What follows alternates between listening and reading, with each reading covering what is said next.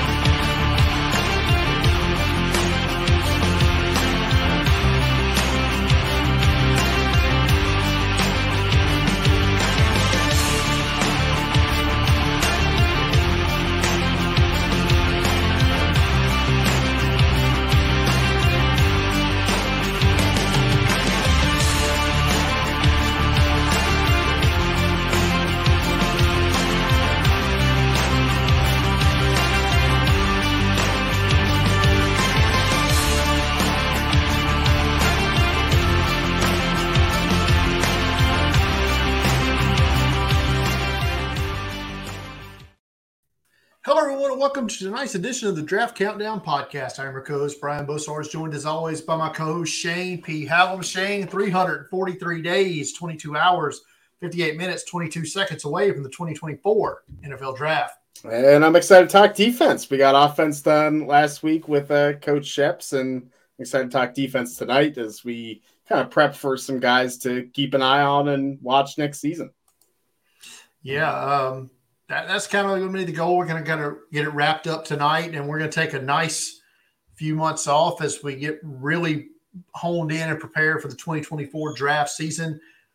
Shane, I'm sure you got some more nursery adjustments that have to be made in between now and then as well. So you got that to look forward to. But there was a trade this week, Shane, and the Cleveland Browns continue to add to their defense. They're pairing edge rusher Zadarius Smith to go opposite of Myles Garrett.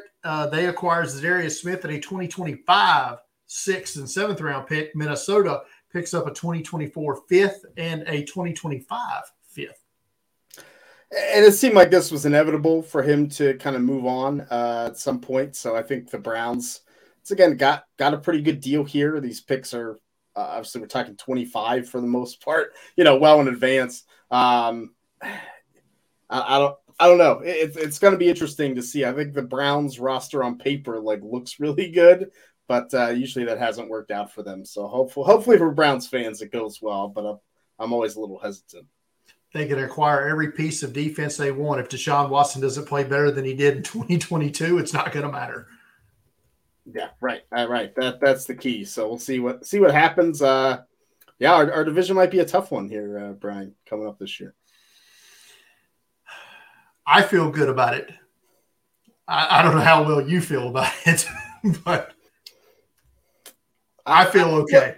I feel better than consensus on the Steelers, so I still feel pretty good. That's fair. All right, you ready to talk to 2024 draft? Yes. All right. Let's bring in our man here. He knows all about ball. He knows all about these prospects. And I got to talk some defensive 2024 guys with him on his podcast. So I figured, hey, let's bring him on and talk with him on here. He is our man, Nino Brown from Titles and CFB Nation. Nino, how the hell are you tonight? I'm great. I can't complain. I'm with the upper echelon talent in this community with Shane and yourself, Brian. I appreciate any opportunity I get to come on and chop it up with you guys. So I appreciate this. It's great having you all, man. It's always a good time. Before we get into these 2024 guys, because it came up last night, so I figured I'd bring this up with the panel of experts here. NBA had their draft lottery last night where the future of basketball gets to the San Antonio Spurs, who had the third worst record or whatever.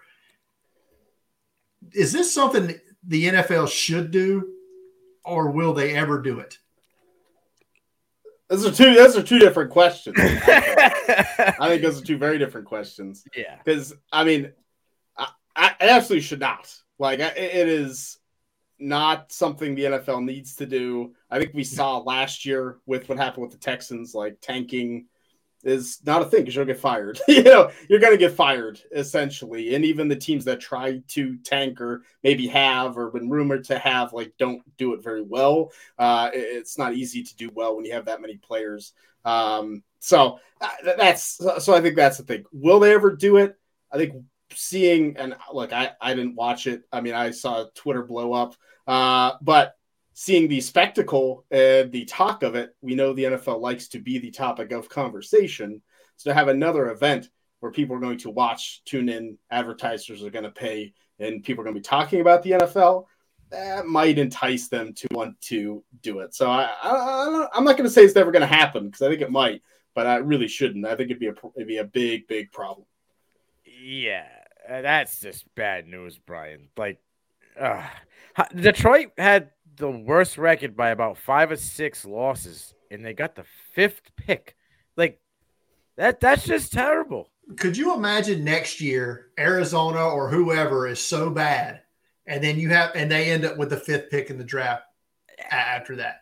The fan bases would go bananas in the NFL. You think NBA is bad? NFL would be burning cities down over it. It's crazy. It just doesn't make any sense to me. Like, if the NBA is tanking and this is what your deal is, then fix the way of not allowing them to tank. Like, load management is garbage, so get rid of it. You know what I'm saying? The thing is, though, with the NBA and you can tank more effectively there because you can take 1 or 2 players out and the whole team has changed. Yeah. You can't do that in the NFL. There's too many moving pieces, and one player is not going to have that grand effect on a 53-man roster. So no, I don't think the NFL should do it. Look, I want to say, I put it out on Twitter. I was like, tell me how this disincentivizes tanking. And maybe I don't understand. Like, you can comment on the video or tweet at me, but you still have to be, if you're a bottom 3 team, then you have the highest percentage chance. It's like, don't I still want to tank? Don't I still, maybe I don't that to me incentivizes more tanking, right? Because all you got to do is get in the bottom 3. Then you don't have to be the bottom 1. Well, that's what a lot of people said. Like, it incentivizes not being god awful, but you still just want to be awful enough. And I'm like, then who cares? Like, who cares? Yeah. You know? I mean, if you're an NBA guy, though, if you go back to the last 4 or 5 drafts, the top 3 guys is maybe the top 2 guys hit. You know what I mean? Like, if you go back to the Tatum draft, like, Marco Fultz was supposed to be the best thing. He went number 1, and you don't even know who that guy is anymore. Yeah, exactly. You know what I'm saying? Tatum could possibly be going to the titles show. So, I don't know. The whole tanking thing's odd. Like, there's just teams that just been tanking forever. Do I think the Spurs tank? Probably not. But now Popovich has got a coach for the next 5 years because they're getting that kid from overseas. Won a lot of money on that last night. By the way, I had a feeling it was going. And the NBA is kind of like a movie, so there's a little bit of a script. Shane can tell you, I messaged him the day before. I said the Spurs get the top, they win it. Yeah, that's the only way Pop was staying in the NBA and not retiring. All right, we've talked enough about the NBA. Let's move on. Nobody cares watching this show about the NBA. Let's talk edge rushers for the 2024 NFL draft class.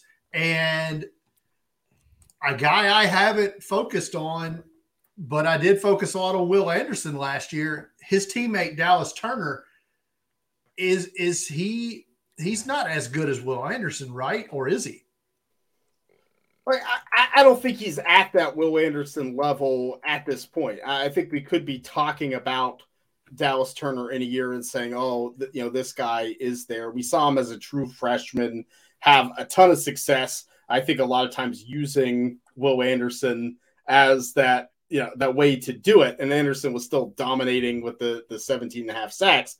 And last year took a step back, like a lot of Alabama's defenders did in terms of the pass rush. They're a little more timid on the pass rush side. So I think Turner has the skill set to be very similar to Anderson. Stand up, edge rusher, light, but I don't think he's on that level yet. He's not even my edge one at this point. But still, a top player in this class. Ultimately, he's in my top 10 overall. I agree with Shane. I don't think he's as good as Will. Will showed you pretty much 2.5 years of dominance. I mean, the numbers might not have been as large last year, but he's still like his play. You could see it on the field. Dallas, I don't think even has as much physicality as Will did, especially going downhill. And this would be the year he has to kind of show out to really make a name for himself. Where Will going into this year could have probably just took the year off and still would have been a top 10 draft pick. So I don't think Dallas is at the same level as Will. I think Will's kind of is close to that generational guy. Close, not totally, but he's close. One guy I do want to talk about, and this is the only guy I told Nino ahead of time that we were going to talk about. I got to hear y'all explain Chop Robinson to me from Penn State. Yeah, look, I like what we've seen. Obviously, it was a big recruit going to Maryland, transferred over to Penn State. And I thought this past year, he really commanded the edge for them, not only in terms of rushing the passer, but, Chop Robinson, I thought, did really well in terms of playing the run, setting the edge that way, tackles for losses. Just a solid overall player, another very quick first step guy who's tough. The athleticism and strength, I think, is going to be there, like most of the Penn State prospects are. So I'm a fan. I don't think we've seen the upside for Chop Robinson yet, but I think he's on that kind of first round fringe for me.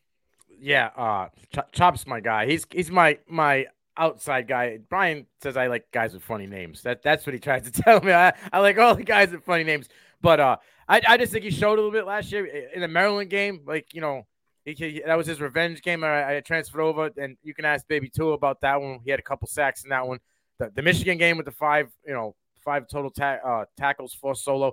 He's quick, like you said, explosive. He can bend well and get around the edge, and he's kind of, is it 4.6 speed for a guy that's 6'4", 260, 250, right around there. So I think this year is going to be the year where he takes the next step. But he gave a little preview going down the pipe last year.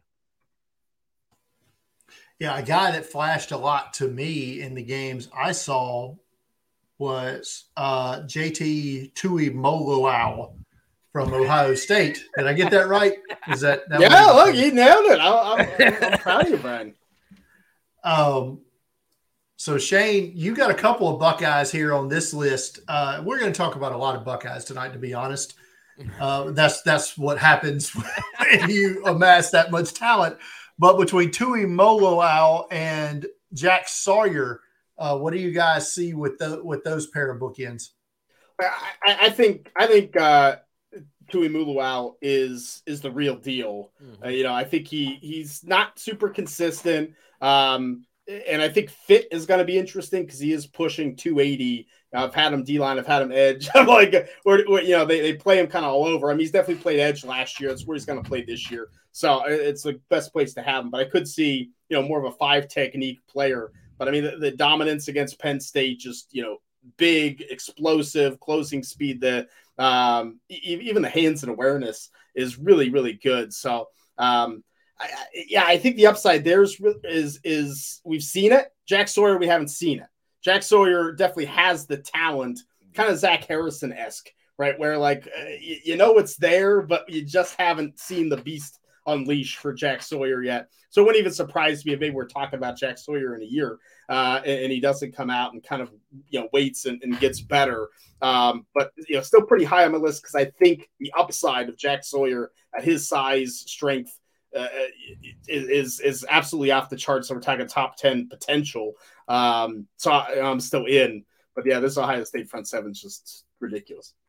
Yeah, geez. I mean, everybody over there is probably going to go, in the first 3 rounds. That's eligible to get drafted in Ohio State. But JT, I'm not even attempting his last name because I'm terrible with all that. He's him. He's that dude.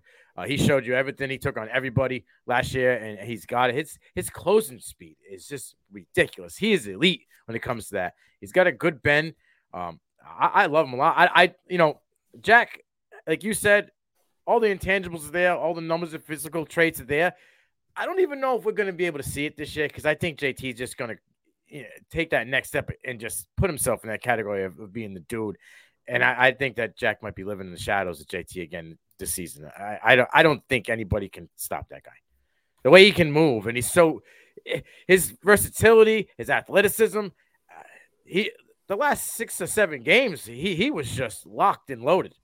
And that's all you kept hearing about was JT, JT, JT. So he just jumps off the page in the screen when you watch him.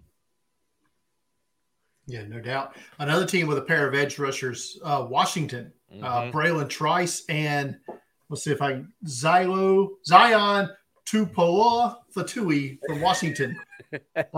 One coming off, came off the injury last year, so still kind of getting his this is a year I think maybe he puts it all back together again. But Braylon Trice, I'm not that familiar with.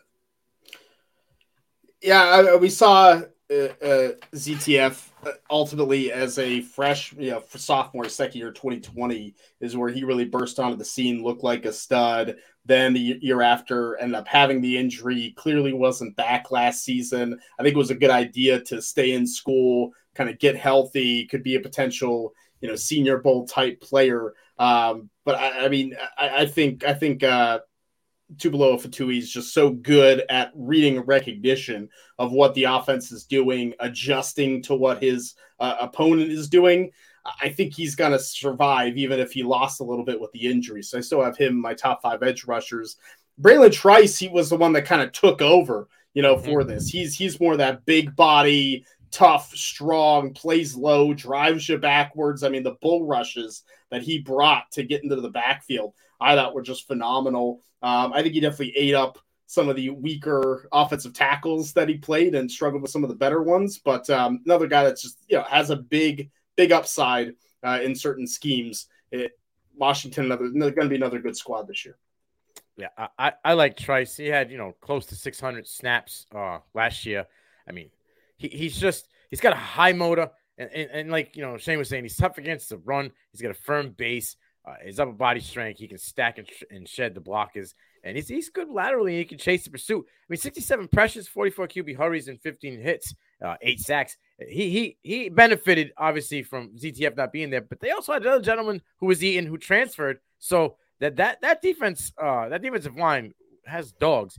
I know Shane's probably going to disagree with me, but I think Braylon Trice can pass ZTF this year. I just have a feeling I don't know if ZTF is fully healthy. Braylon Trice, his body structure and his size and the speed, I don't think we've seen all of him yet, and I think he can evolve this season as well. No, I think it's very possible. I'm not going to dispute that because I think both. You can flip them both of my rankings, right. And hey, that's what happened. Tell me that's what happens. I could see it. All right, so we would be remiss if we didn't talk about the guy who's currently number 1 on Shane's 2024 Edge board, a guy who probably could have been a first-round pick last year had he come out. Jared Verse from Florida State, transferred up from Albany. Is this the year he takes off and becomes a top 10 type guy? I think so. My only question ultimately is how athletic is he compared to the rest of this class? Is he going to be that kind of high-end athlete? But I think in terms of, explosiveness, savvy play, I mean, just the way he closes and hits, like you can hear it. He hits you hard and he will not let you go, whether it's a running back, whether it's a quarterback. We saw him really take over against LSU early in the season. I remember watching that game and be like, wow, this guy's name's getting written down. He's going in the rankings. I think that's when Brian and I added him and just really excelled to all the way to the end. Just consistent. I think Jared Verse could be a top 3 pick and be very solid. I think the question of should he have went back to school? He probably would have been a first-round pick. Yeah. But I think the upside's there to go back and dominate and become a top, like I said, top 3, top 5 player. But he's going to be a nice base 4-3 end. I think he can stand up. Versatility's there. I think he's just got the full package. That's why he's my number 1.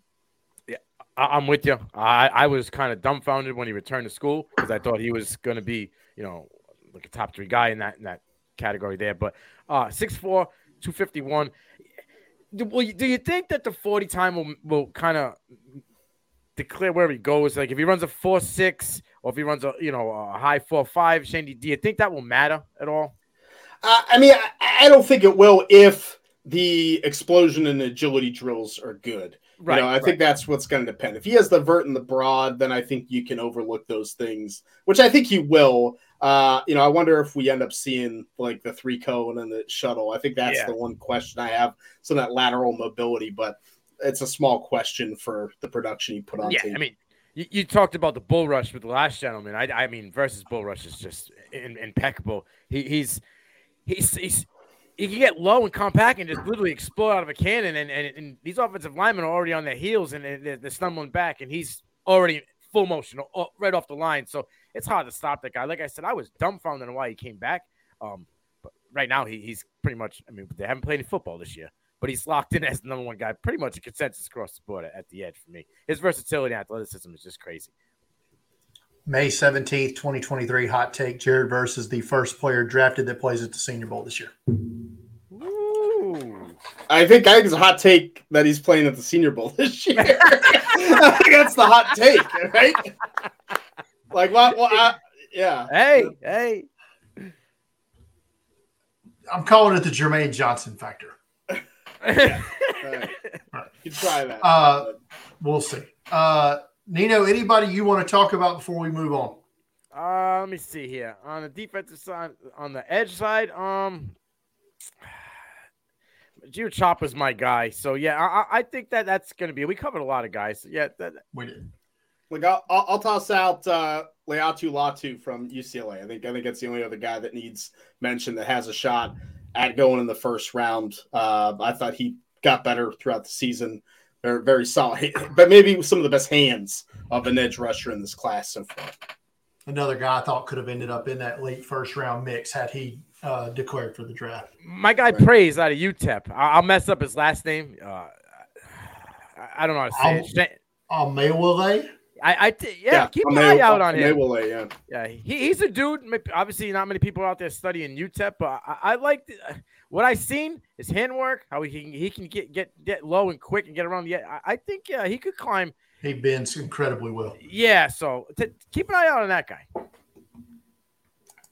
right, let's move on to the interior of the defensive line here, and let's start with the Amazon. Right, Mason Smith out of LSU. They tend to put those guys into the NFL, those big interior pass rushers, right? So 6'5", 316, third-year player. Talk to me about Mr. Smith.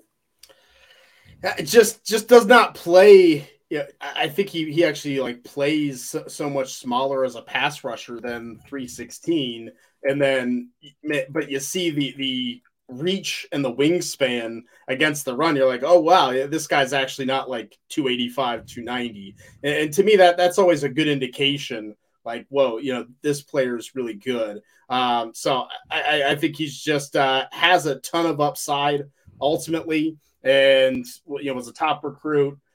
Is very interesting in terms of moving around that defense. They utilize them in a bunch of different ways. Just 20 years old, but I think he really adjusts himself to the offense and what they're doing.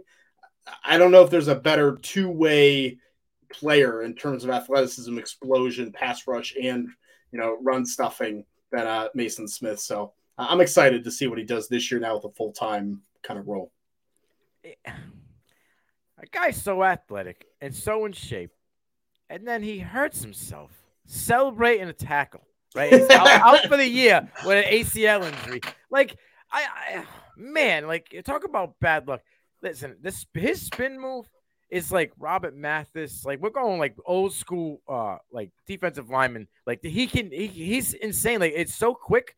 His athleticism and his spin move. He's like in the backfield and wreaking havoc right away.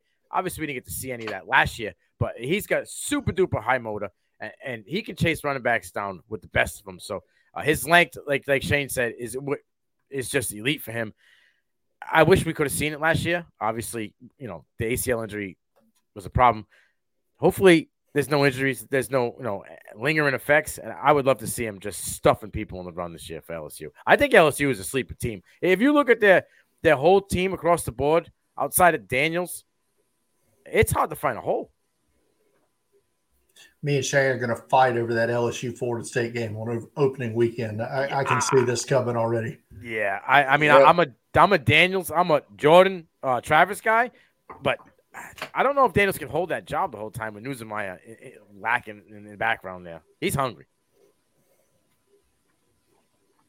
All right, so another Georgia guy here, Nazir Stackhouse. Is he the next in line? Yeah, I think he is. Like, I think a lot of people are kind of sleeping on Nazir Stackhouse at this point. But he was second team All ACC, and when he got in the game, he made an impact. I think that was the key. Is you watched him play, and you said, he's next. Like he was doing the things that Jalen Carter was doing. So I'm ready for Nazir Stackhouse. I think everyone else needs to get ready too. Because by week 4, everyone's going to say, "Oh yeah, whoops! Why do we not see this coming?" It's exactly what's going to happen. I'm a little concerned. I don't know. 6'3", 320. That's not a big guy for as much weight. I want to see how fast he's going to be coming off the line. I know Jalen Carter struggled to stay in games down the stretch there, and especially in the CFB playoff. There was times he was taking plays off because he was gassed. And his pro day, he was 10 pounds, overweight. We all know that. But when he was in the game and he was fully in shape, that man was a problem. I don't know if Stackhouse has that dog like Carter did. You know what I mean? It'll be interesting to see if he can live up to the shoes that he's got to fill. Right? I mean, he played over 400 snaps, but he only had 9 QB hurries, 2 hits. Like, I know Carter was there. I'm going to need to see the numbers, though. Look, there's a reason why he was all team SEC without the stats. Like, you saw it. I think now with Barry Alexander gone, you're going to have Stackhouse next to Michael Williams. It's, that duo is going to be right up there. So you don't think I'm mistake there. You don't think the Georgia defense takes a hit this year? No. Not. You think they just keep on trucking? Yeah, I don't see the hit coming for them. Like, I think Chet Chambliss is good. Like, I think his defense is still locked in and loaded up with all this talent. Who are they going to take a hit from? Who's as good as Nolan Smith? Marvin Jones Jr. Is it just as good as Nolan Smith? I mean, I think he has that type of athleticism. He can put it. I mean, he could do those similar things. I think it's going to be a good defense. I think Stackhouse is going to be a big reason why. Okay. I'm gonna have to eat crow on that one. If you're right, Shane, you can see, or vice versa. When he sucks, he can come back and be cool. All right, let's move on. Let's go to the Midwest now, and let's look at Illinois and Jerzon Newton. I like this guy. Yeah, another player I thought could come out this year. Yeah, I think it would have been, a pretty big time. Maybe not a first round pick, but I think it would have been a day 2 pick. Just the run game penetration, I think is so good. He rarely gets hit cleanly, which for a defensive tackle is pretty rare. And so I think when you kind of combine those things, you see someone that can get in the backfield, making big plays, good tackle technique for a guy his size. I think Newton's just very, very solid. And could play 5 tech, could play 3 tech. I think there's some positioning that he could do in the NFL. So I'm a fan. He's my number 2 in the class. Yeah, you said like he really gets stopped. I mean, he never touches the ground, right? I mean, I guess that would have to go back to his high school wrestling days. He was a wrestler back in high school, so he's got that athleticism with him as well. I mean, he's a dude. Like Shane said, he could have came out this year and probably been in top of his class. 660 snaps, you know what I mean? 34 run stops. The guy just is a run stuffer, and he gets pressure. 54 total pressure in the backfield. I like him a lot. He wasn't a guy I talked about this year because obviously Witherspoon was a dude coming out of Illinois, but I mean this guy was a dude, and he's got a motor. This guy don't stop either. So I'm a big fan. I'm with Shane on this one as well. I think he's going to be a dude. Yeah, I'm with both of y'all. Another guy who I think has that potential for versatility inside or outside in is Leonard Taylor III from Miami. He's a guy I wasn't very aware of, and then I started seeing a lot of hype coming around him on some of these early lists. So, what are your thoughts on Leonard Taylor? He's interesting. You know, he's kind of one of those tweener guys that I'm not exactly sure where he plays. That I don't think he has necessarily the edge ability, but inside, I think there could be some questions. But man, I mean, you pop on the film and he's just living in the backfield against these running backs. You know, he gets there, he makes it happen. So, and I'm like, is he big enough? Is he strong enough? And then he's just making plays on a defense that I think really needed playmakers. So I definitely want to see more. I think I'm a little bit lower on him maybe than consensus. I didn't have him in the first round. But I think the potential is definitely there to dominate this year. This is my dude. I put my guy Dino onto him when he was, doing his top guys returning in each position. That he, as a true freshman, he had 21 tackles, 8.5 tackles for loss, and 2 sacks in 9 games. Right? He just jumped off the screen. And then last year, 24 tackles, 10.5 tackles for loss, and another 3 sacks and a pick. So he's got hands. That he only trailed Kaliza Cansey in P5 interior lineman. He was 19.5% pass rush win rate and then 16.2% pressure rate win rate. Like, the dude's got it. And I know he's a tweener, but he finds a way to get in the backfield. He finds a way to just cause teams to come off what they were supposed to do, whether it was to run, make the guy take a different angle, or the QB has to look another way. This guy's got it. I mean, like I said, he only trailed Cansey. So, and as a true freshman, he ate. I think Leonard Taylor is going to rise. Mid-season, people are going to be like, where were we on this guy, and why did we not see him? Because I think the Hurricanes and Cristobal had a terrible season 5 games into it last year, and everybody checked out on the Hurricanes. But Leonard, he evolved. 2 guys we don't have to do a whole lot of deep dive into, but I just thought it was notable that both of them carried Senior Bowl invitations last year, and one even accepted. Rook or Horhoro from Clemson and Fabian Lovett, Florida State, both carried Senior Bowl invitations last year, but decided to go back to school. Yeah. I think Horhoro is the better of the two. I think he is a rock solid player, rock solid tackler. They really had him almost kind of 2-gapping there early, and then then he started to kind of lay it on later in the season and get into the backfield, start pass rushing a little bit. So I think you saw development from him that I didn't quite see from Fabian Lovett. Now I think Lovett has some talent, but is kind of, not super impressive. Like, there's nothing when you watch him, you're like, oh man, this guy's like so good. So I'm interested to see if he can take it up a level. But Ohoro is probably one of my favorites. I think he could be a riser this year, ultimately. That's why I love being on shows with you, Shane, because I feel like naturally we just butt heads because I love it. I feel like love it. I mean, he had a small sample size. He got injured last year, right? So he only played 7 games. Is that what it was? I'm pretty sure there was an injury to him. Yeah. But dude, he's a technician, and he has a motor that does not stop. The only thing that I need to see a little bit more is getting to the QB, right? He's a good run stopper, but he gets in the backfield, but he doesn't necessarily get pressures to the quarterback. He had no sacks last year in those 7 games that he did play. So that's something that I need to see. But I mean, he's good in the 3-4, right? He can play inside out. He's got good strength and balance. He's quick to react to the ball. He's got good vision when it comes to running and filling in the lanes. So I like Lovett. I think Florida State's stacked on the defensive side this year with a lot of guys that returned as well. But it'll be interesting to see. You need to be healthy. He's got to stay healthy if he's going to want to, stay in that realm of a top guy. Last, before we move on, kind of like we did with the edge guys, anybody we missed out here that you guys want to add in on?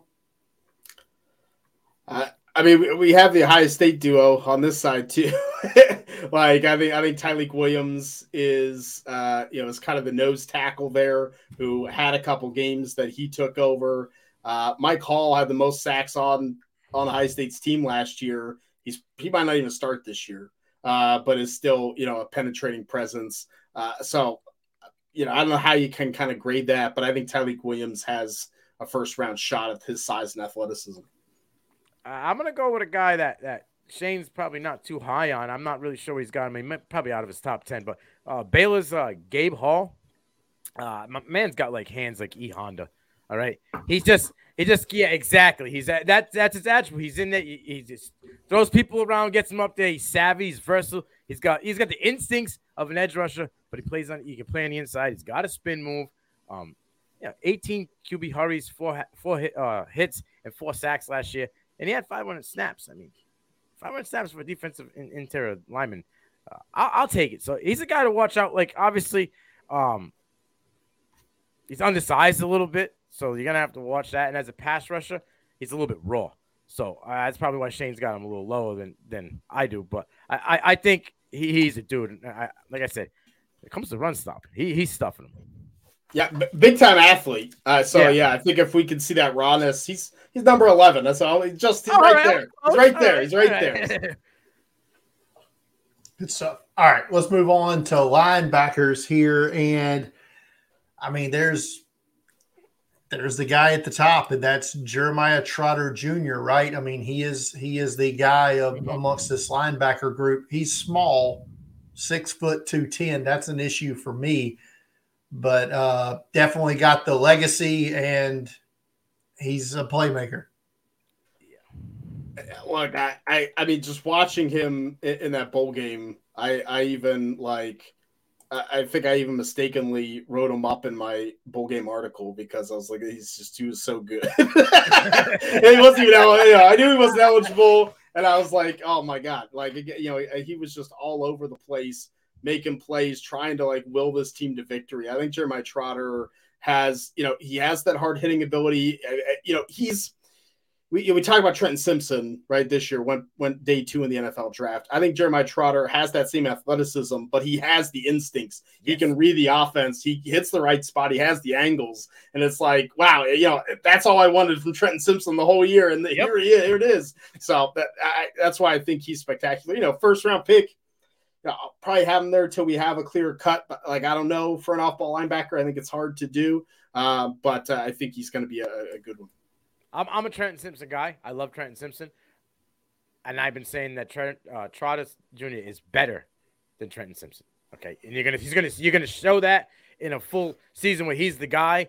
The numbers that he put up last year, it was in a small sample size. He was just playing on rotation. He wasn't even like the main guy. Now he's going to be the main guy, and he is going to dominate. He plays bigger than his size. I know he's a little undersized, but he plays bigger than his size. He's fast. He's got a good closing speed. He can rock you in close range too. So if you ain't paying attention, you're gonna come up looking at the side of your helmet. The pedigree's there, right? He's playing on a big team. He's been playing with some talented dudes who've gone to the NFL, and he's been balling out with the talent around him. I think he doesn't have to take much of a step to be that guy.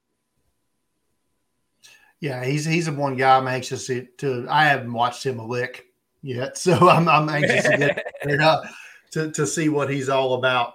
A guy I have watched because, he was eligible last year, I think has a chance to be this year's Jack Campbell. Highly productive and going to probably test really well and has good size. And that's Tommy Eichenberg from Ohio State.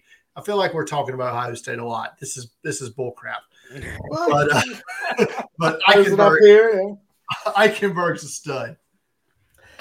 Man, I mean, he played so well this year. Like you said, I think he has the athleticism. You saw the development from a read and react ability. I thought he was a little bit slow coming into last year in terms of seeing what's happening, reacting to it. He kind of let those second-level runs happen. But we saw him really clean that up, and I think it helped Ohio State win a lot of games last season, and he was, the cornerstone of that defense. So, I think day 2, Tommy Eichenberg is going to be a rock solid inside backer, can play a little bit outside. I think he has the ability to rush a little bit. I like the versatility. I'm interested to see how his stock kind of goes moving forward, because he was kind of saddled with in that defense. The kind of the green dot ability, right, of calling the defense and making sure it's the right place. And that's a complex defense. I think that has to be mentioned too. Yeah, I was going to say the same thing. He can definitely wear the green dot at the next level. My concern with Tommy is, bro, wrap up. Stop being a guy that tries to, hand tackle, grabbing the jersey and throw down. Like, wrap him up. Because if you look at his missed tackles, a lot of them where he was just handsy. Like, he was a grab and tackle guy. For a guy that's got that physicality and that mode, just wrap him up, take him to the ground. Don't try to be, cute with it. And then, like, when you get upfield and you want to be the violent hitter, just commit. Because sometimes I feel like he's like, I don't know if I'm going to get him or I'm going to go at him. But he's got it. I mean, like you said, he's probably the closest to a Jack Campbell in this class because he can play off the ball a little bit. And when you're getting downhill, I mean, he's just snot bubbles. He's that old school Vladimir, the program. I'm going to just blow you up, lean over you, stare at you, get back in the next play and do it again. So I'm with you. Always good to get a program reference. Best football movie ever. It's not even close. No, it's not. it's really not. A guy I anticipate I will watch a great number of times this year as I watch the Sun Belt more than most. And I just want to talk about him is Jason Henderson from Old Dominion. How productive was he last year, Shane? Because it felt like it was up there every week. Look, only 186 tackles. That's it. I don't think that's too much. I mean, just the sideline to sideline ability, like Jason Henderson. The Old Dominion defense was really interesting because Henderson was basically, I thought, just doing everything. Like everyone else was like blocked and not doing anything, and he's getting off of blocks. He's making things happen. I was like, oh my goodness, this guy's wild. So I just watching him command that defense. And I really think the agility's there too, because that was always the question when you talk about a player from the G5. Is the athleticism going to hold up, or is he going to fall like a tank in the draft for that? And I think Henderson has some of that athletic ability, closing speed.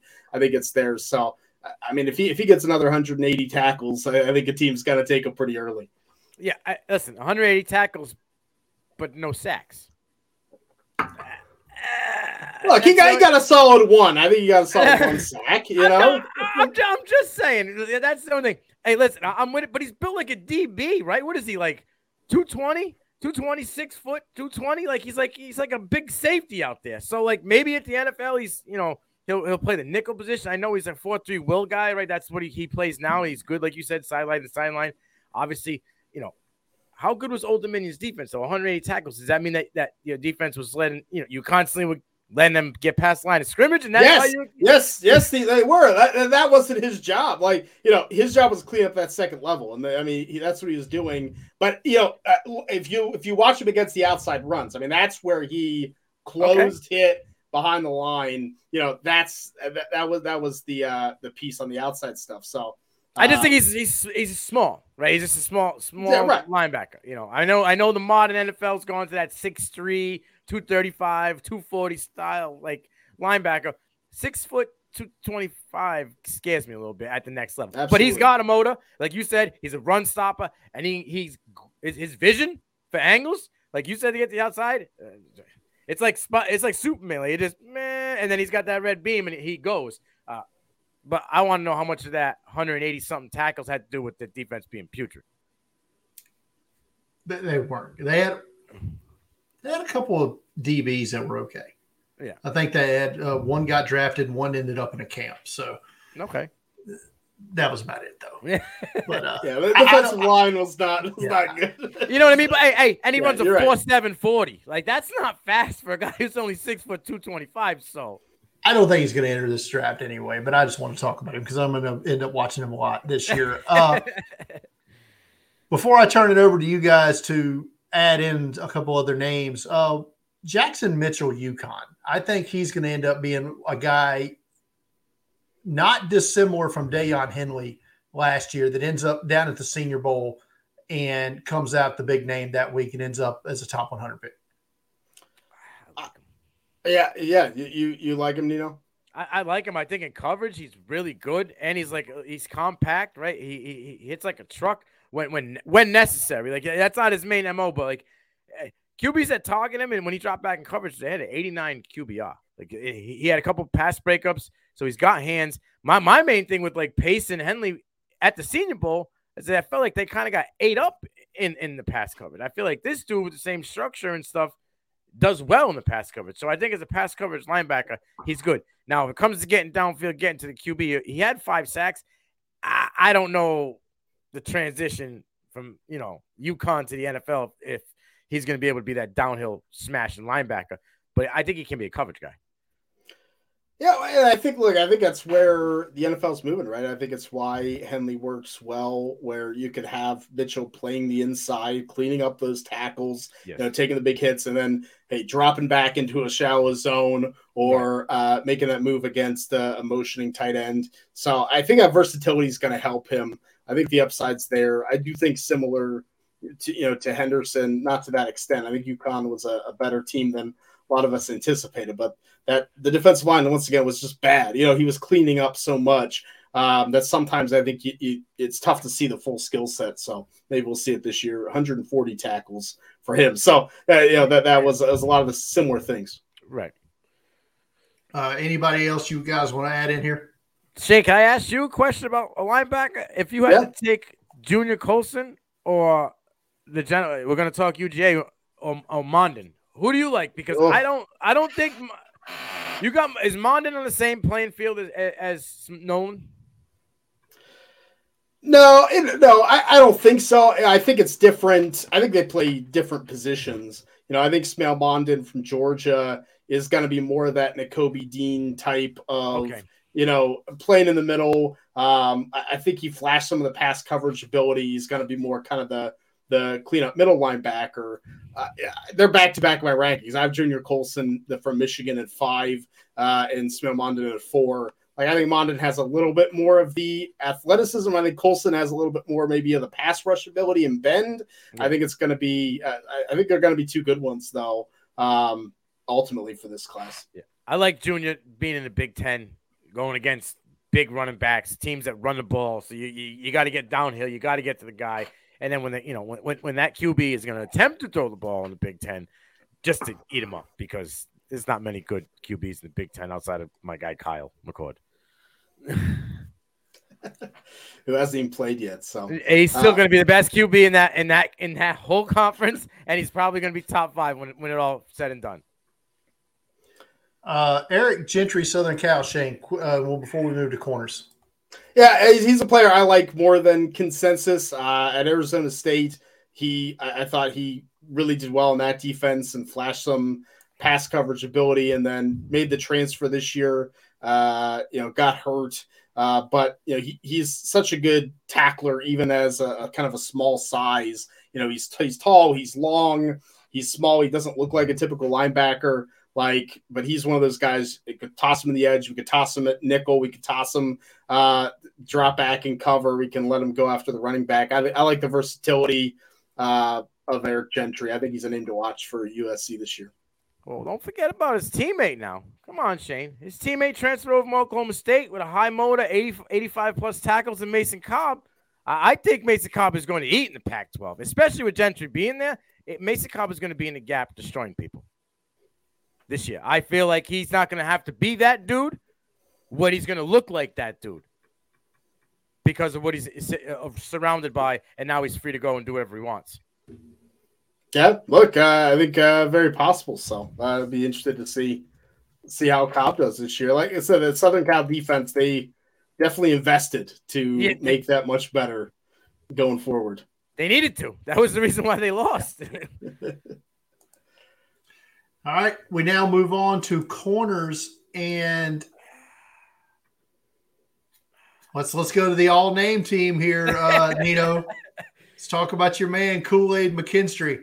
I don't care about any Ohio State Buckeye DB. Denzel Burke better show me something before they announce him DB1, because Kool-Aid came in there and told Eli Ricks, here's my helmet, homie, hold it, and I'm going to show you how to be DB1. And he did that last year. He was locked down. They challenged him early, and they stopped challenging mid-season because they realized that he's that guy. He's in your neck, right? He's in your hip pocket. Off the line, he can play physical. He's got a great back pedal from his neck to his waist. He's solid. Like he's not like a spaghetti noodle out there. Kool-Aid McKinstry is him for the DB class. And I think by the end of the season, everybody's going to realize that he's better than Denzel Burke, and he's going to go off the board first. Yeah, look, no retort. I mean, I think Coley McKinstry's great. I think both of those players have the ability. I think Burke and McKinstry both are top 25 guys in the class. I think what Nino said was correct. Where he's tough. I mean, he plays tough, returns punts, he doesn't take a hit, he'll hit you back, whether it be returning the punt or as a defensive back. So I like how he gets his nose in there. I think the back pedal's smooth. I think instinctually I want to see some improvements, but he's definitely getting there. And I think we could really see him take off. I think his corner class at the top is going to be pretty good. I will say one thing I've noticed about Kool-Aid outside of most of the DBs in the top 5 is he's got a bicycle back pedal. He doesn't T-step. Burke got a T-step. I feel like people that do the bicycle can explode off that, right? It's it's so smooth. There's no conversion. It's back, and then boom, right into the closing or going to the next move. I feel like sometimes with the T-step, you got a bit of the delay because you turn your foot to the side, then you got to stop and then push off the other one. So. Yeah, the only thing is you better be ready. You better be making the right choice, right? Because you there's no going back. And so I think already had a couple moments where he kind of exploded too fast. So I think experience is going to help this year for McKinstry for sure. I'm with you. So the name that's getting a lot of buzz on the Twitter machine has been Kalen King from Penn State. He's, I mean, what do you want with a Penn State DB, right? He has the athletic ability, I think, of the tremendous upside, and the playmaking ability. So when you get a guy who is going to run in the 4.4s, that's strong off the line and can play the ball, that's going to get noticed. I think Kalen King, to me, isn't as tough against the run. I think he's a coverage guy that's going to kind of make plays. And as we saw in the draft with Emmanuel Forbes, teams want that. They want guys that can make this interception and make the big play. So I kind of get the hype, but I mean, there's so many times that I just wish, after a guy did catch a ball, that he would tackle better. And some of those little things that frustrate you, I think, as a fan are there. I think it's things that can get cleaned up, and we could be talking about a stud when all's said and done here. But I mean, he's number 4 on my board right now. I like King, but just like Joe, Kenny Pickett reaped the benefits of Jordan Addison and went first round. King definitely reaped the benefits of Joey Porter Jr. being there last year. Yes, all right. True. He was covering wide receiver 2 or 3. Now, granted, when you're that guy and Joey's a shutdown, they're gonna target you more.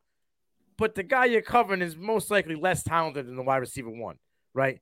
And like you said, Shane, he tends to want to be like a home run hitter. He wants to take it to the crib. That the Trayvon Diggs effect is what I call it with these guys now. And teams are buying in because they see that they can put points on the board. So, yeah, they may get burnt a couple times in the game, but there's a chance they can take one to the crib or put them in a better field position to score. So I understand where they're coming from. I want to see you being the dude, right? Because there's no lacking no more. You got to be able to, if a guy gets physical with you at the line of scrimmage, you be able to break those hands and get in the backfield to stop the run or the screen or whatever it may be. Joey did that with ease. That was his MO, being a physical DB, and he could play the pass. King right now is known as a coverage dude. I got to see you be that dude. Lock it down, play physical at the line of scrimmage, even hit some tight ends because you weren't anywhere in that realm last year. I need to see that this year. One more guy that I want to bring up, and then I'll let you guys have it. Just because I know the NFL is going to the length guys, right? And I don't know how much he's played up to this point, but Jason Marshall from Florida, 6'2", 180. Is he ready to come in and play? Is he like Kyer Elam was a couple of years ago, potential first-round pick? I think he has that kind of potential. Like you said, I think when you have that kind of length and size to him, there's a lot of upside in what Jason Marshall does. I just see someone that is always kind of in that hip pocket. Similar to McKinstry. I think McKinstry does a little bit better. I think Marshall has a little bit more of that kind of size and length to work at the line and then stick with a guy down the field. Rock solid. Not a big play guy. He doesn't play the ball. I wish the instincts were there a little bit more. But you see that first round or top 50 potential with Jason Marshall. So it's a good, it's a good top 5, top 10 in this corner class. I think we could have another good one here. I think Marshall could be one of those players that looks good. Yeah, I like him. He gets, like you said, he's always in the hip pocket. He reminds me of a guy that's at the Senior Bowl this year that showed up and showed out when Riley Moss. I know he's a little bit bigger than Riley Moss, but the style of play when it comes to coverage, I feel like Marshall has that. He's right there. Even if the guy beats him at the line, he can close, get to him, and then he's just stuck to him. Like, he's glue. He's all around it.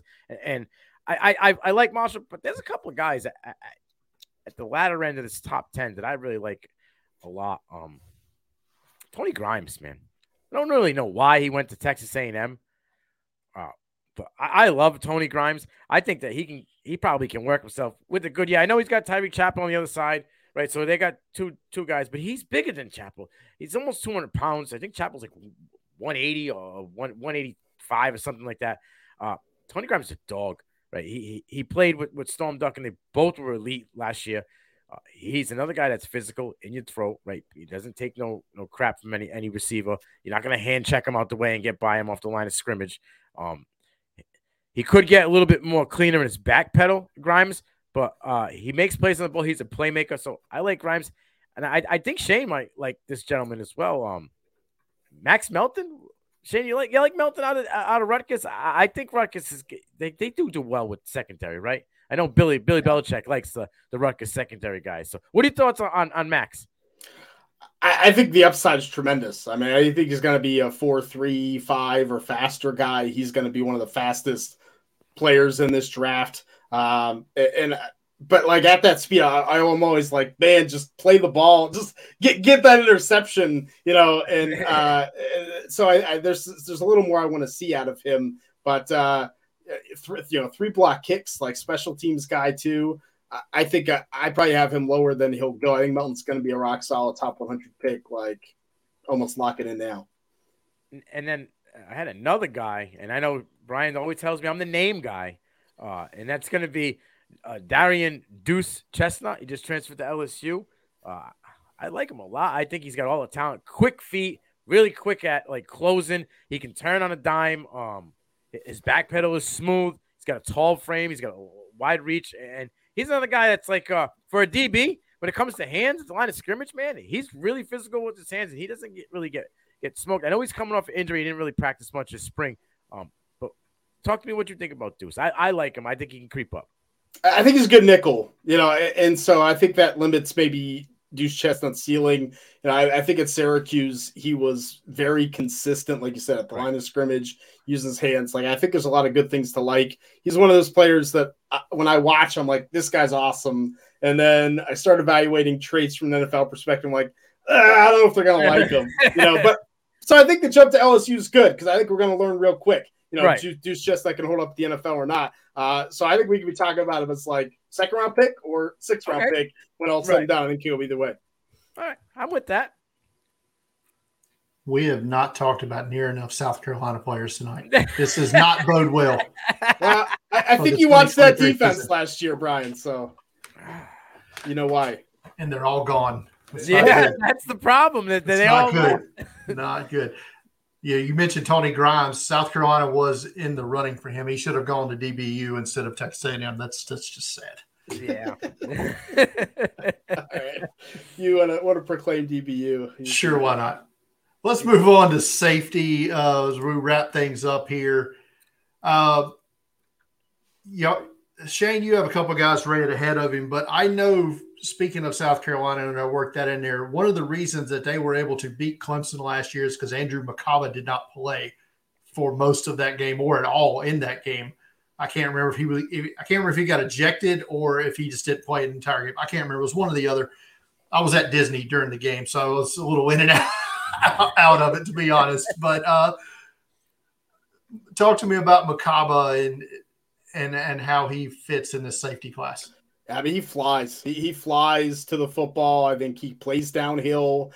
Change of direction for Andrew Makaba is really good. And, they gave him a lot of responsibility on his shoulders. So you don't necessarily see the stats. I don't think he's a player that's, they put in a position to make interceptions or be more instinctual. But I think Makaba was, always kind of at the line of scrimmage, almost – it almost reminded me of like Troy Polamalu, where like he'd be in the line and then like, nope, I'm going back, right? I'm needed here, I'm needed here, I'm needed here, and so to take that kind of responsibility on to me at a school like Clemson just speaks a lot. So he's squarely in my top 5 safeties in this class.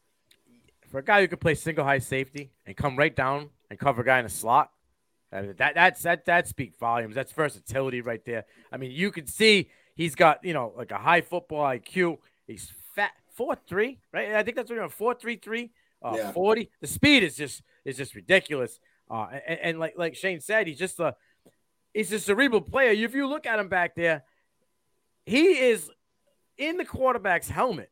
You know what I mean? Like he just sees nothing else. He's reading QB's eyes, and he's instinctful. I like Macomba. I think he's a dude. I wish he was a little bit more on the ball. Like I wish he had a little bit more like playmaking skills because he really does it. And last year, the thing that scares me, he's had like a 128 QBR when targeted. Like obviously, I get he's a safety, but man, that's the only like knock on him that I got. But I like Macomber a lot. I think he's a dude. There's a couple of guys in here that are dudes. Is Javon Bullard one of those dudes? Shane's number 1 rated safety right now out of Georgia. Yeah, he's definitely a dude. He's a man, 5'11", 180 pounds, right? 4'5", 40. He's a guy. He got instinctful. He can. The thing with him is his route reading is great. He can adapt on the fly. If these guys want to switch up routes on him, he's smooth when it changes. If he needs to be in coverage, like does he remind you of a Bama guy from this last draft class at all? Shane Bullard? Yeah. Who are you thinking? I feel like he reminds me more of not Battle, the other gentleman, Brian Branch. Yeah. Yeah, I think that I think he has that kind of playing bigger than he is, right? Which we saw with Brian Branch, the tackle ability, the even wrap up ability. I was impressed with Bullard too. So I'm kind of with you there. I mean, just watch the playoff, watch the 2 games, and it's either obviously the hit on Marvin Harrison, everyone remembers, whatever. But like throughout that Ohio State game, he is just like Nino said, closing that football, shot out of a cannon. Like he's making a play, he's reading the route, he's getting there before the receiver gets there. If he can't break up the pass, he's stopping you. And then at TCU, I felt like he knew what TCU was doing, right? These are the biggest games of the year for Georgia. You got to make plays. He makes 2 interceptions. Yeah. I think he's just phenomenal. And I'm surprised. Other people do not have him very high, and I don't know. I'm floored by it. The way he was able to manipulate Quinn, right, in that second, like he played like he was playing, safety over the top, but then he would like right as before they would snap the ball, he would slide back. So he was like literally playing mind games with Dugan. Like, all right, you can't go to him because I'm there. And then as soon as he would go away, he was able to just pull off. And his like he's cerebral. It's crazy. And the whole hit on Marvin Harrison, yeah, that was kind of an ugly hit. But the 9 minutes before that hit, Marvin Harrison was eliminated. Like they had figured out a way to kind of eliminate him. All right, let's not go too far. I don't think that's true. But there was like we can fight about that one later. But he didn't have a catch for like a quarter and a half, right? Or did my eyes play tricks on me? There was like a quarter and a half where he didn't catch the ball. I feel like I'm gonna have to spring my homerism some other time. Let's talk about another guy who's garnered fame here recently, and that's Cooper DeJean from Iowa. Bigger guy, 6'2", 195. Yeah, I mean he's going to be a 4-3 player. The speed's off the chart. I think Iowa's just producing like Riley Moss, these fast, athletic players. Now, I think Gene you could say he's a corner. You could say he's a safety. I think he essentially plays both positions. I imagine we're going to see more corner from him this year. So maybe I should make that change. But I do think DeJean plays a lot like a safety at that size because he can hit you. He can play a little bit of the deep zone coverage we saw this past season. But I think we see similar to Riley Moss. Maybe that change happened. But playmaker. I mean, he has that nose for the football. He has the speed to close, and he just reading the quarterback and how the ball's going to be there. It really impresses me. So I think we could be talking about a top 50 pick here. Yeah, I love Cooper. I think he's better than his counterpart that went to the Senior Bowl last year in Merriweather. I think he's much better than Merriweather from the safety out of Iowa last year. I think like what you just said makes me feel like he should stay at the safety position. How he's cerebral, how he can read the QB, how he can get downhill quickly. He can cover well. He can stay in the hip pocket as well. So it's like I don't really know what they're going to do with them. He is Riley Moss-esque. It's crazy how they have two of them back-to-back in back-to-back seasons, right? They just produce DBs lately. Iowa's been producing tight ends and DBs for a little bit now. But I don't know where he's going to go because he can play all over the field. Like you said, he's maybe he'll be a nickel guy at the next level and just play there forever. Is this a year we finally see the return to prominence of Jalen Catalon? I hope so. I really do. Like, I really hope that we end up seeing him, come out of Arkansas and move to Texas and be really good. I'm scared. I'm scared we end up having a Brandon Joseph situation where you kind of make that transfer to a very different defense, plus coming off the injury. But Catalon, the safety transfer from Arkansas to Texas, he has the size, he has the tackle ability. We've definitely seen it before, but with the injuries and everything, I worry of what the upside of Jalen Catalon is. So I still have him ranked in my top 10 because I think if he can play up to how he played early in his career, I mean, sky's the limit, but I have some trepidation. Yeah, he's got to stay healthy. I got to see it at this, at this Texas level. I mean, in the red zone, he was a straight monster. Try scoring on that guy in the red zone. Good luck, right? He would make you pay for a throw that was off, but by this much, he was just a QB nightmare. Smart player. He understands nuances of coverage schemes. He gets it. He's a solid tackler too. He's not going to get run over by DBs. He's not going to blow running backs. He's not going to blow up a running back, but he's not afraid to get in there and tackle either. So I like it. The health is just a big concern, right? And you're going to get tested early against Alabama. What's that, week 3? They play Alabama, so 2? Yeah, so. And I already called Texas winning that game. You guys can hear it as well. Texas winning that game. Stamping it. Bold statement picking on Alabama. Poor Alabama when they're down. Here we go. When they're down. What are they down on? What are they down on? Last call for you guys on these safety prospects. Shane, it didn't come up, and I'm surprised because my guy gives me the Ed Reed vibes out of Miami. I like him a lot. He's just a dog. He stays around the ball, right? He's a hitter, and that's Cameron Kitchens. I'm not sure if it's Kitchens or Kinchens, but Shane, you got to love this guy, right? He's an absolute dog at the safety position. Yeah, like I think that Georgia Tech game made 3 interceptions, 1 for a touchdown, I think helped. But yeah, I mean, I like Kinchin's ability to play the football. Well, you're all over these Hurricanes, Nino. You're turning into a Miami defensive fan over here. Leonard Taylor, Cameron Kitchens, but I agree. I love Taylor. Like he jumped off the screen when I was looking at Lyman. Like he just like his athleticism is crazy. You know what I mean? And that was the only 2 bright spots really, besides Mallory for the Hurricanes last year. Yeah. No, I think Kitchens is good. I think he's up there. Cole Bishop from Utah is a player I like a lot. Just definitely a big, in the box safety. I don't know how high he'll go in the draft, but I mean, he rushes the passer. He's breaking up passes. Like he is tough. So I like him too. I got two later guys. One of them I thought was going out this year, and he probably would have did better. It was Akeem Dent, right? He returned. He was talked about being as a high safety for Florida State. And then we talked about Ohio State a lot, right? You guys they got to transfer. I know he's hurt right now, right? And I wanted to know, what are your thoughts on him if he can get healthy in Jihad Carter? Because everything about Carter seems like he can be a dude.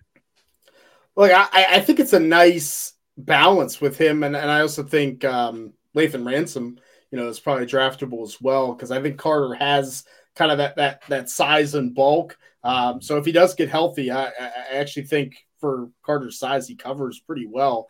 But I think him and Lathan Ransom give a really big safety duo that can cover. That I think that's invaluable. What's your thoughts on Dent? Is he kind of for you? Yeah, and look, maybe I'm just lower on the Florida State defense, and I'm with you. I think it's going to be a good team this year. So, but he's kind of a player that I think he's just plays way too stiff this past season for me, and I just want to loosen him up and get those footworks moving. But it could definitely be a riser if that team does well. And I remember the name, Brian, because you threw him out to me in my show. So I'm going to throw him to Shane. Gentleman out of Wake Forest, Nick Anderson, I believe his name is. What are your thoughts on him? Yeah, he's got to get healthy. I mean, a former walk-on, I think to be at Wake Forest as a walk-on and have the career that he had is exceptional. But yeah, definitely a player as a freshman had 4 interceptions, and I remember watching. It's like, wow, this guy's really good. I worry about the athleticism, but I think the instincts are there, special teams abilities there, and that can get you drafted. Brian, we didn't speak about my guy, and I wanted to bring him up out of Duke, the DN guy, Dwayne Carter. He's got – can he – if he has the same type of year that he had last year, because he was a QB nightmare, right? He was in the backfield. He pretty much had a lawn chair chilling back there.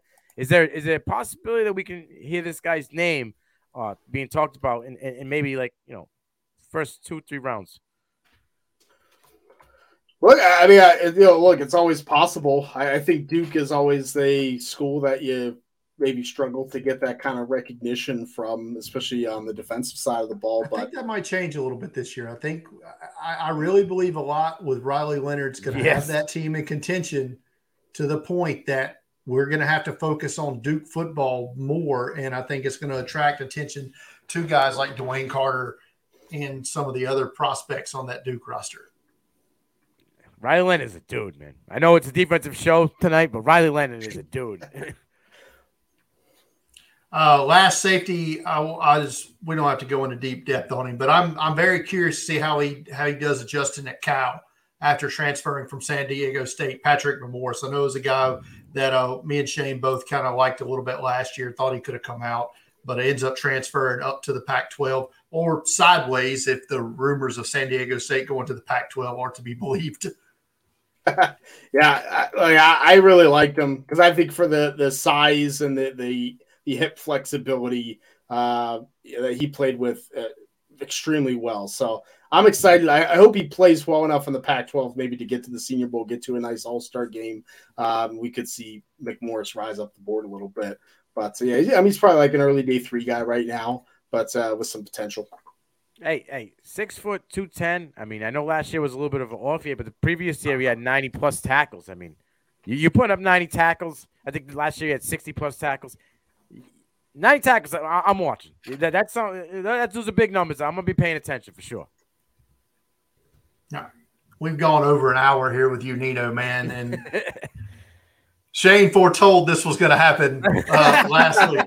It's good. Like, Nino always brings it. That's why I love Nino. Man. He's the best. He said we went over an hour with Sheps last week. He said Nino will go longer. Yeah, my guy's coach, man. I don't know what I would have done if he never found me, man. I'd still be sitting on a couch somewhere. Thank God for Coach.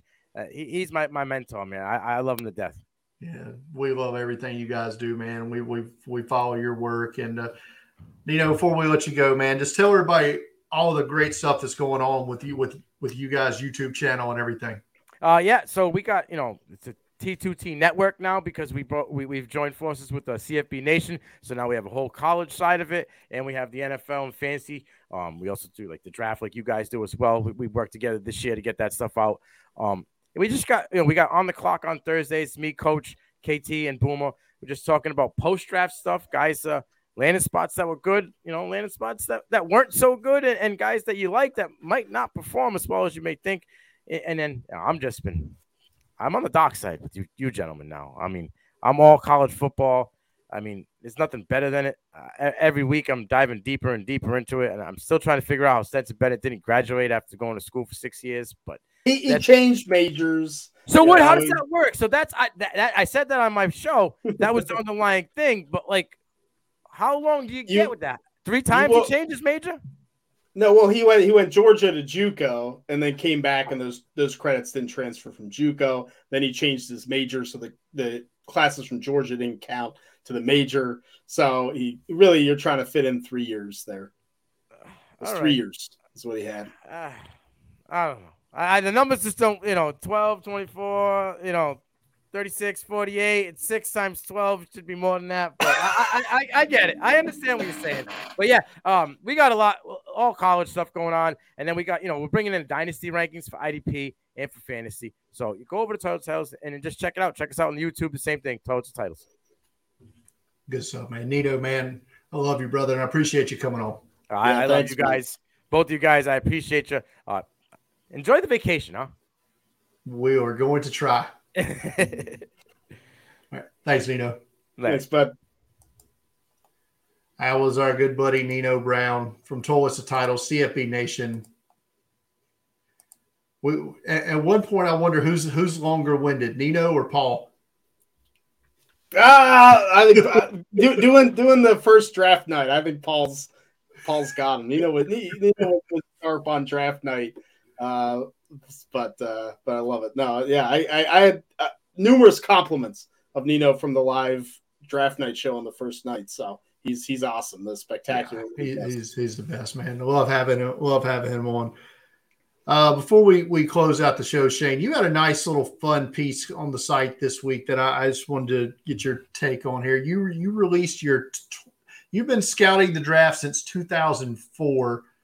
And you released a piece this week that looked at your top 25, your highest rated players at each position in the last 20 years, I guess, 20 draft classes. I'm just curious. My question is, and it was really fascinating to see. My question is, how do you rank those guys? Do you have like a numerical point system that stacks these, or is it just kind of you look at your notes and okay, this guy, I had more positive things about this guy than this guy and this guy? Yeah, so I think you've been through this, Brian, right? Like your kind of process changes at times over the years. So it was a lot of going back and trying to take what I did before to what I'm doing now, and do that. I definitely used to do more of a point system. Now at draft counts, I've kind of gotten away from it. So it was kind of about stacking those players in. So since we restarted the site, I've almost kind of done this, but never really had all the old drafts to, okay, where exactly did I have Eli Manning in 2004? So this was nice to take the numeric stuff, take the not numeric stuff, and kind of combine it up to where I was. And I think it'll be nice to kind of continue updating this every year. And then we kind of have those top 25. There's definitely some positions where I can't wait for that number 25 guy to drop out as well. So. Yeah, I thought it was pretty fun. Somebody brought it up on Twitter, and I thought one of the more fascinating things from this entire list was your top 3 edge rushers were all drafted by the Houston Texans. Yeah, Mario Williams, Jadeveon Clowney, and Will Anderson, all drafted by the Houston Texans, which is fascinating. That's what they stunk a lot and picked highly and thought they had a quarterback, I guess, and that's what happens. It's wild to think about, and I am curious to see how it slots now because I know you love Caleb Williams, and I'm just curious at how he's going to end up grading out for you at the end of the day. Yeah, we'll see how this last year goes, but he's definitely in contention for, I think, the top spot. I don't know if he can unseat Trevor Lawrence. I like Trevor Lawrence a ton, but in that Andrew Luck, Matthew Stafford, Joe Burrow area for sure. It's going to be fun stuff. All right, we've got a couple of questions on Twitter. We'll get to those really quick. At _Doe21, David Davis asks, who do you think is the first Buckeye to get drafted after Marvin Harrison Jr.? I'm sure most will say Egbuka, but I think Tua Moloau will have a big year and go next. I think I just wanted you to say Tua Moloau's name. I think again. so.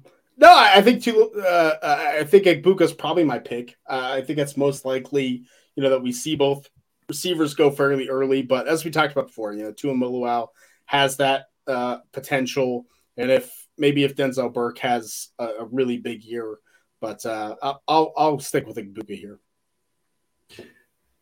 At Flows 420, Brian Zukowski asks, what is your way too early guess on the breadth of the strength of the 2024 offensive tackle class? Good. I think initially looking at it, I think it's going to be definitely stronger at the top than 2023. Yes. Just with Fashanu and Alt. Right. I think Alt and Fashanu give you that safety at the top and the elite prospects. I think it has a chance to be deeper day 2 wise, right? Because I think offensive tackle kind of fell off a little bit. So I think it has that chance. We'll see what happens. But there's definitely, Grant Barton out of Duke and Julian Pearl out of Illinois, some guys that we didn't talk about last week that could sneak into day 2 and beef up the depth of the class. I mean, there's some other guys that I definitely want to, like we did talk a little bit about Kingsley Swamatea, J.C. Latham last week. Guys, I want to get a Ruben Fatherade second. Gottlieb Ayadze from Frostburg State had a Senior Bowl invite. Yeah. Was it last year? And then transferred to Maryland or transferred up. So, and he's going to get in there immediately, right? Probably be a starter because they lost both their starters. Both of them got drafted, Jalen Duncan and Spencer Anderson. So he'll get a chance to mix it up there in the Big Ten, and he's going to get tested, right? I mean, because he's going to play Ohio State. He's going to play Michigan. He's going to play Penn State. He's going to play Michigan State. He's going to get thrown right in the fire. So you're going from D2 up to the Big Ten. If he goes up and has a good year, like just say he's equal to how Jalen Duncan played last year, which was down. I mean, that's enough to get you drafted, early day 3 at worst. Yeah, and looking at the spring reports, he's going to start at left tackle where Jalen Duncan was. So, like you mentioned, we saw against Ohio State and Penn State the problems there. So he's going to get tested. Circle that October 7th Ohio State game. For sure. Yeah. And Julian Pearl, Jim Nagy was talking about him on Twitter the other day from Illinois as a guy to look out for potentially in Mobile this year. Quick question in the chat. Justin has no Dwight Sheps tonight. You might not live that one down. I don't think I will, and I shouldn't, to be honest. I shouldn't. That was fun. That's fair. All right. Before we get to our final thoughts, just want to tell everybody, if you're new to the channel watching tonight, go ahead and hit that subscribe button on our YouTube channel there and subscribe. Hit the notification bell, the like button, all that good stuff. If you're listening to the audio version, be it Spotify or Apple Podcasts, wherever, give us a 5-star review and share that out as well. But Shane, as we mentioned, this is it for us for a few months. We're going to lay low unless we have an emergency must talk about thing happen over the summer. We said the same thing last year. It ended up not happening. Probably won't happen again this year as well. If not, our plan is to come back mid-August as we get ready for the first week of college football season. We start laying out all our rankings after we watch over the summer and everything. But what are your final thoughts on our second full year here of Draft Countdown, the 2023 draft season in general, and everything that went down? I thought we had a great year. I appreciate everyone that came to the site, that listened to the podcast, that gave us support. I think bringing on Brad Miranda was great, and I'm excited to see what next year brings. I think as people are finding the site and enjoying it and keep coming back, we'll be there. So excited for another year of this. Yeah, me too. And next year we're bringing in Pigskin Paul, of course. He's going to come on and start writing with us as well. So, yeah, I mean, you'll have 5 distinct voices that all obviously think a lot differently about how things operate, NFL draft or not. And I think that's what makes us great. I mean, there's no real groupthink here. It's, we all see things our own way. We all have our different techniques of how we get to where we get. But ultimately, it's all about bringing great content out to everybody. And we've done that this year, in both the written word and the podcast and everything. And, we had our best numbers. Our numbers nearly doubled this year from last year. So then that's a big thank you to everybody, man, that came out and did everything. And it's a great year. And I think the 2024 draft season is going to be even better. Yeah. Let's do it. All right. So that's going to do it for the final episode of our season 2 edition of the Draft Countdown podcast. Follow me on Twitter at Deep Fried Draft. Follow Shane on Twitter at Shane P. Hallam. Follow Draft Countdown on Twitter at Draft Countdown, and go to draftcountdown.com and you can get all of Shane's rankings for 2024 up. You can look at 2024 mocks, 2025, 2026, all those rankings and everything are up. Go get familiarized with everybody that you're going to watch play during college football next season. But that's going to do it for tonight. For Shane, I'm Brian. Good night, everybody.